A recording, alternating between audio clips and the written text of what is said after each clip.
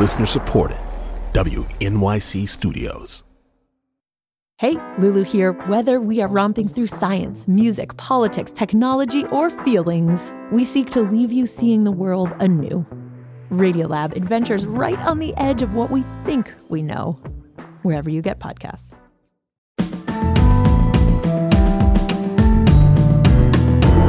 From WNYC Studios, I'm Brian Lehrer. This is my daily politics podcast. It's Wednesday, December 27th. Susan Page is with us, Washington Bureau Chief for USA Today. Among other things, here at year's end, she's been watching Liz Cheney's book tour and what it might mean for next year's election. Cheney is not ruling out a third-party presidential run, for example. Susan has been watching President Biden grapple with and participate in the war in the Middle East. We'll discuss the latest on that complicated dance of his.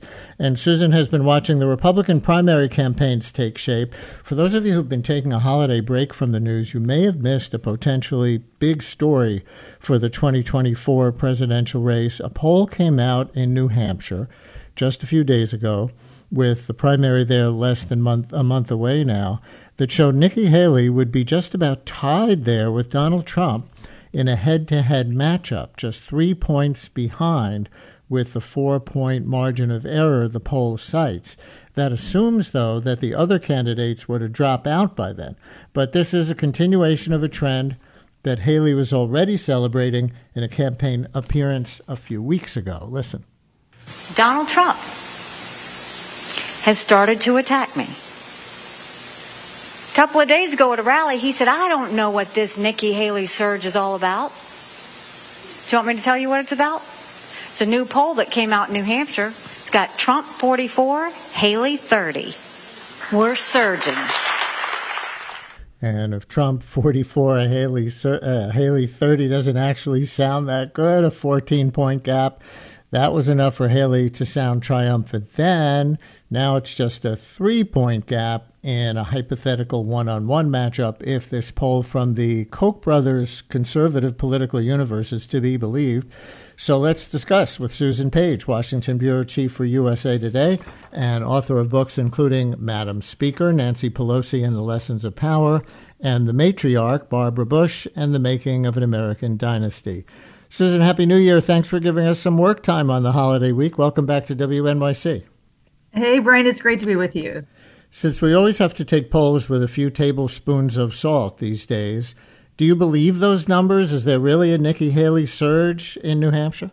Well, I don't necessarily believe a single poll by an advocacy group. I think that's a little dangerous. And also, we won't have a head-to-head contest between Trump and Haley in New Hampshire. But there is no denying that Nikki Haley is doing pretty well. If you look at the average of statewide polls, of recent statewide polls in New Hampshire by 538.com, Trump's at 44.1 and Haley's at 25.7. Now, 19 points may sound like a big gap, but it's much closer than things have been there up to this point. And if you look at Chris Christie, he's at 11.1. So if Chris Christie who's been an anti-Trump candidate, say he got out of the race before the New Hampshire vote and endorsed Haley and all of his voters went to Haley, all of them would not go to Haley, but let's say they would, that puts Haley within striking distance of Donald Trump in a serious way at 36.8%.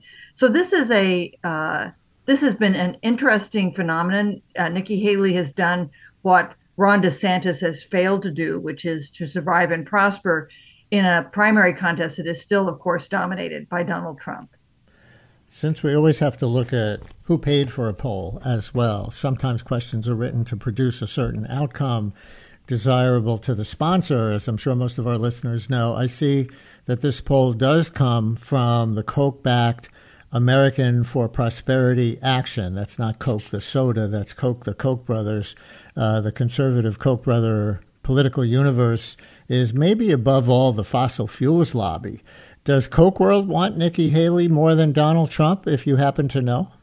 Yes, they do. They've publicly put their political arm behind Nikki Haley, and they haven't been big Trump backers before, so not a big surprise. But it was they have a big kind of grassroots political operation that we think if Nikki Haley does well, they'll deserve some of the credit.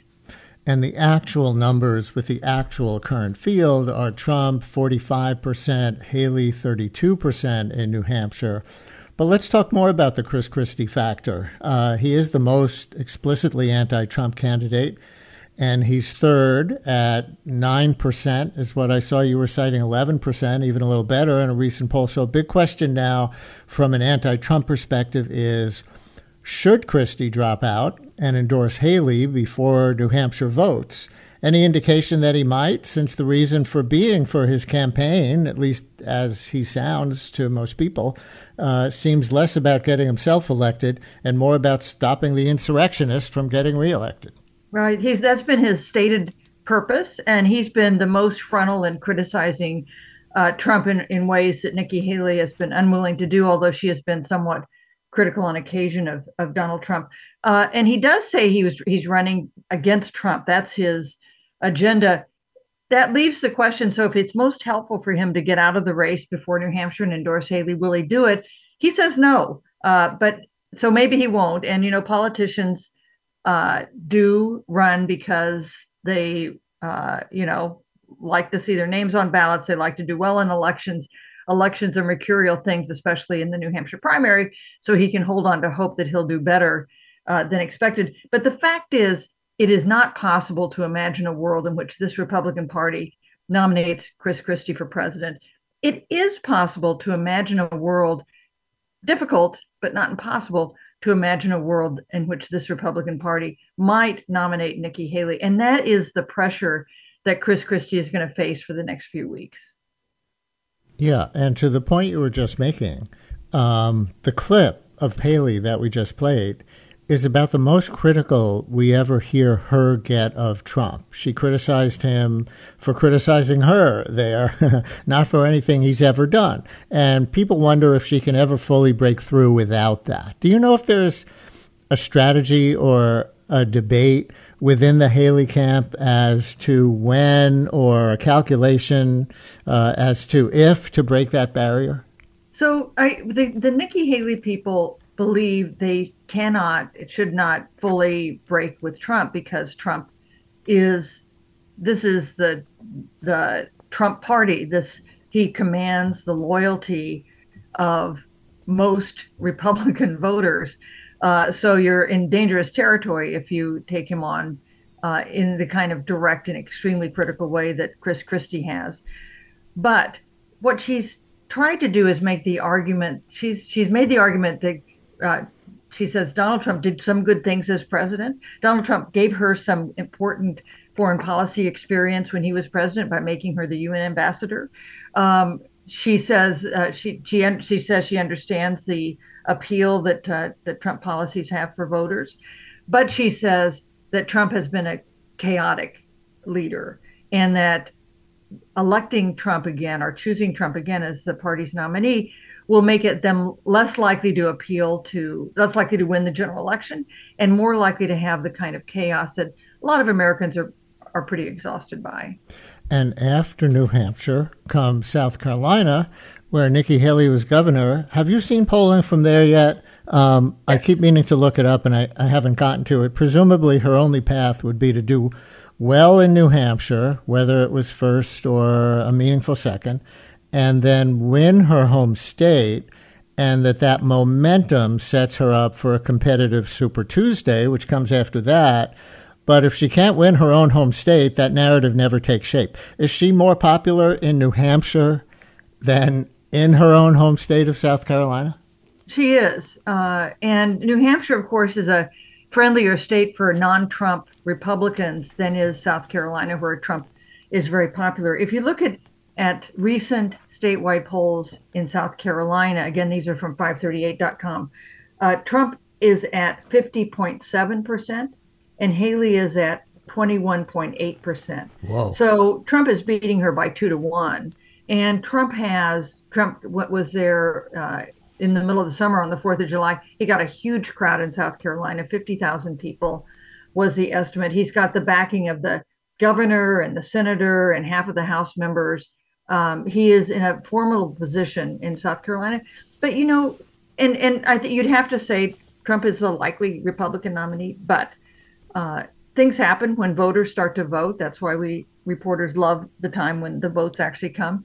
Maybe Trump does less well than expected in Iowa. Maybe Nikki Haley manages to win New Hampshire. That would be just a huge event. Then maybe you have a fight in South Carolina and she lives to fight on March 5th when we have Super Tuesday. That's a lot of ifs, but it's not impossible. Susan, you've been following Liz Cheney's book tour, The Ultimate Never Trump Republican, who co-chaired the January 6th committee in Congress. She told this story, for example, on The Late Show with Stephen Colbert during this tour earlier this month, maybe a too little known moment from January 6th itself. Listen. He was handed a note saying that there had been a civilian who'd been shot at the entrance to the House chamber. And we had a White House witness who testified that they saw that note sitting on the table in front of him in his dining room as he watched the violent attack on television. I mean, that level of depravity is not something that we can simply ignore and walk away from. So, Susan, if that isn't evidence of him participating in the insurrection, I don't know what is. Do you think this book tour and so much media for Liz Cheney might be playing into whatever Nikki Haley surge is happening? Well, maybe. I think when you think about Liz Cheney, one thing to remember is who she is. She is the daughter of a Republican vice president. She is a member of a very prominent Republican family. She was in the congressional leadership until she became a crusader on January 6th, a crusader against Donald Trump and against what happened on January 6th. So she's had a remarkable journey. And she also, she like Chris Christie and like some Democrats say, it's crucial to democracy to not elect Donald Trump president again. And she does it from that very particular standing that she has. I have to say, the thing that surprised me in the interview that I did with her about her new book, which continues to be on the New York Times bestseller list, is that she said she had basically given up on the Republican Party. She was interested in trying to form a new conservative party. That is, as we know, a very difficult thing to do. And most interestingly, that she was willing to consider going on the no labels ticket. That's that ticket that's a group that promises to nominate a centrist Republican and a centrist Democrat to run for a president and vice president next year in the 2024 election. And they're working on getting on the ballot in key states. And that is a effort that Democrats believe could do a lot to to elect Donald Trump to a second term, could hurt Joe Biden, because it would give Republicans and centrist moderate voters who are uneasy with voting for Trump, but are not so crazy about Joe Biden, another place to go.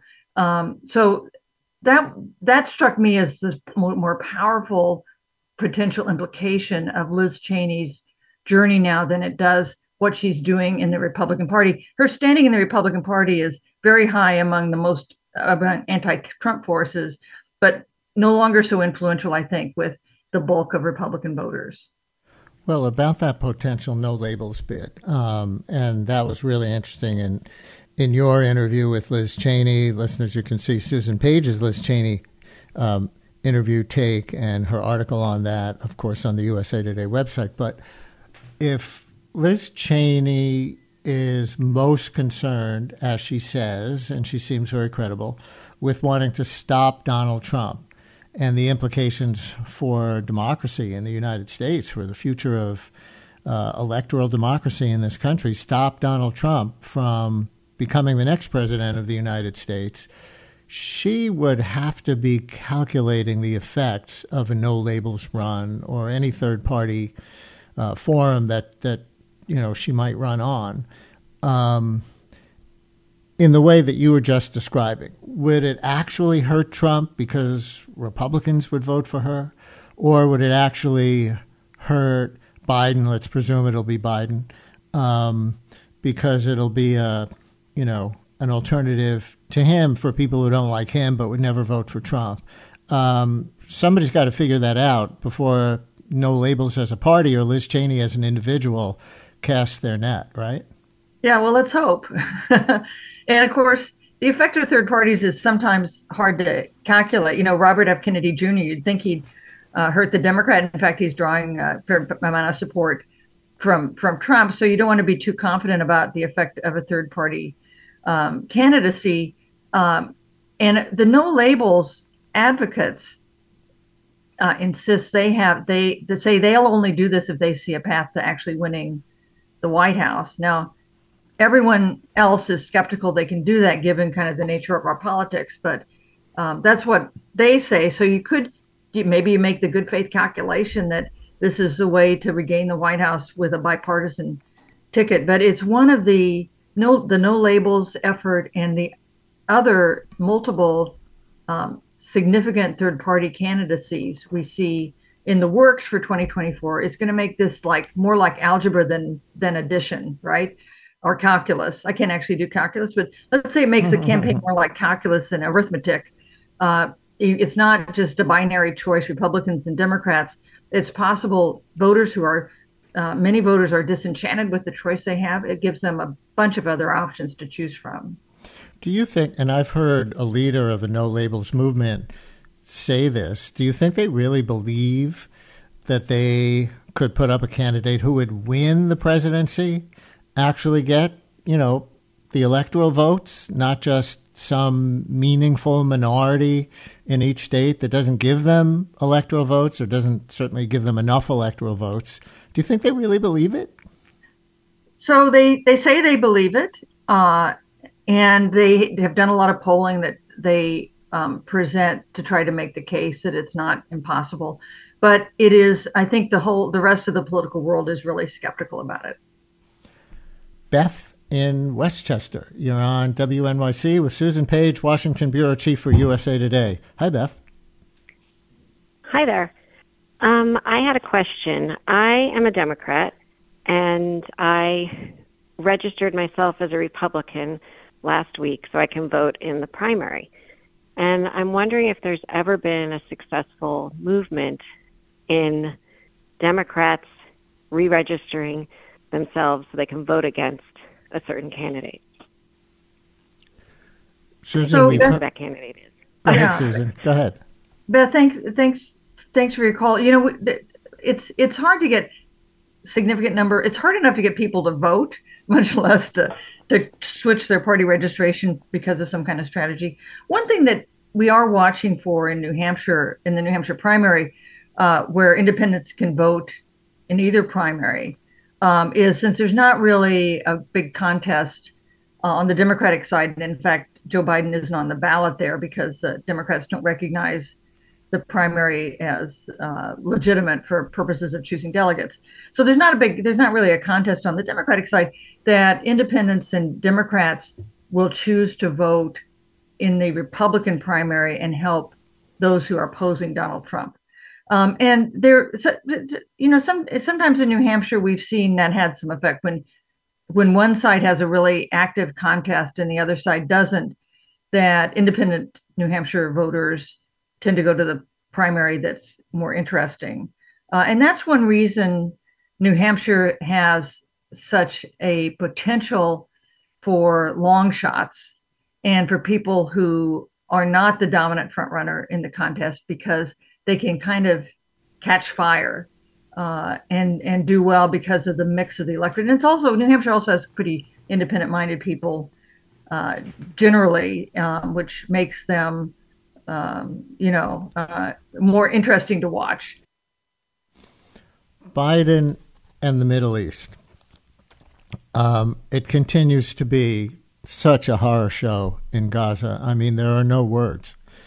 And from what we hear just in the last few days, and again, for people not following the news closely over the holiday weekend, from what I'm seeing, Susan, Biden continues to implore Netanyahu to go down a de-intensifying path of the way the war is being fought, to still try to get Hamas, but save more civilian lives, many more civilian lives, hopefully. And Netanyahu, in a public speech the other day, blew him off. He went down to Gaza, I believe, on Christmas Day and came back and, gave a speech before the Knesset, the Israeli parliament, and said, nope, we're going to be intensifying the war, is basically what he said. And it's going to go on for months more. And yet the United States is vocally, publicly supporting the war. By the United States, I mean President Biden, and continuing to fund the war and give a lot of weapons to the war and argue for more funding for the war. That's what he might make the compromises on the border in pursuit of.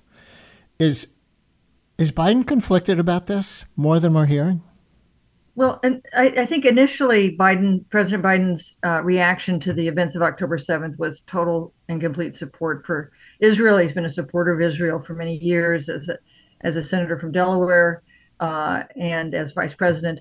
But I think this issue has become one of more conflict within the administration because of Israel's actions against Gaza that have put so many women and children and aid workers and journalists at risk. The record number of journalists being killed in Gaza by Israeli attacks, not to mention all the civilians that we see and the devastation there. So I think the administration is now frustrated by the unwillingness of top Israeli officials to take seriously their argument that they need to do more to protect civilian lives, to allow aid to go through, and to think about an in-game strategy of what's going to happen in Gaza when the war eventually is over.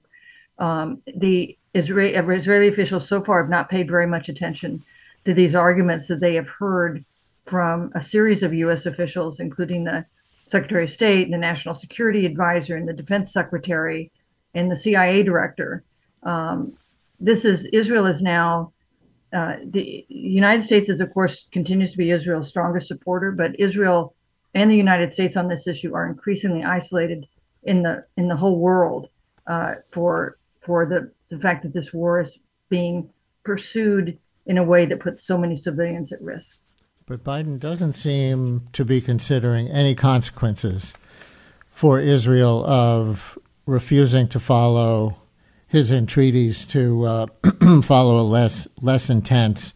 I think that's the word, right? Is de-intensifying. There's a word like that the administration is using. I think more targeted attacks, ones directed more directly at Hamas, not this block-to-block devastation we've seen, even in now most recently in a place that had been designated by Israel as a safe zone. So none of that is, no policy changes on the horizon, as far as you could tell. Well, so far as I can tell, I don't see a withdrawal of support for Israel, and I mean, I guess the route that would take would be to cut back on military assistance. I haven't heard any talk about that. So no, but this is, on the list of tough problems that the United States faces and the president faces, this would definitely be toward the top of that list. Susan Page, Washington Bureau Chief for USA Today. Again, thanks a lot for some working time here on the holiday week. Happy New Year to you. We'll talk to you in 2024. Hey, thank you, Brian.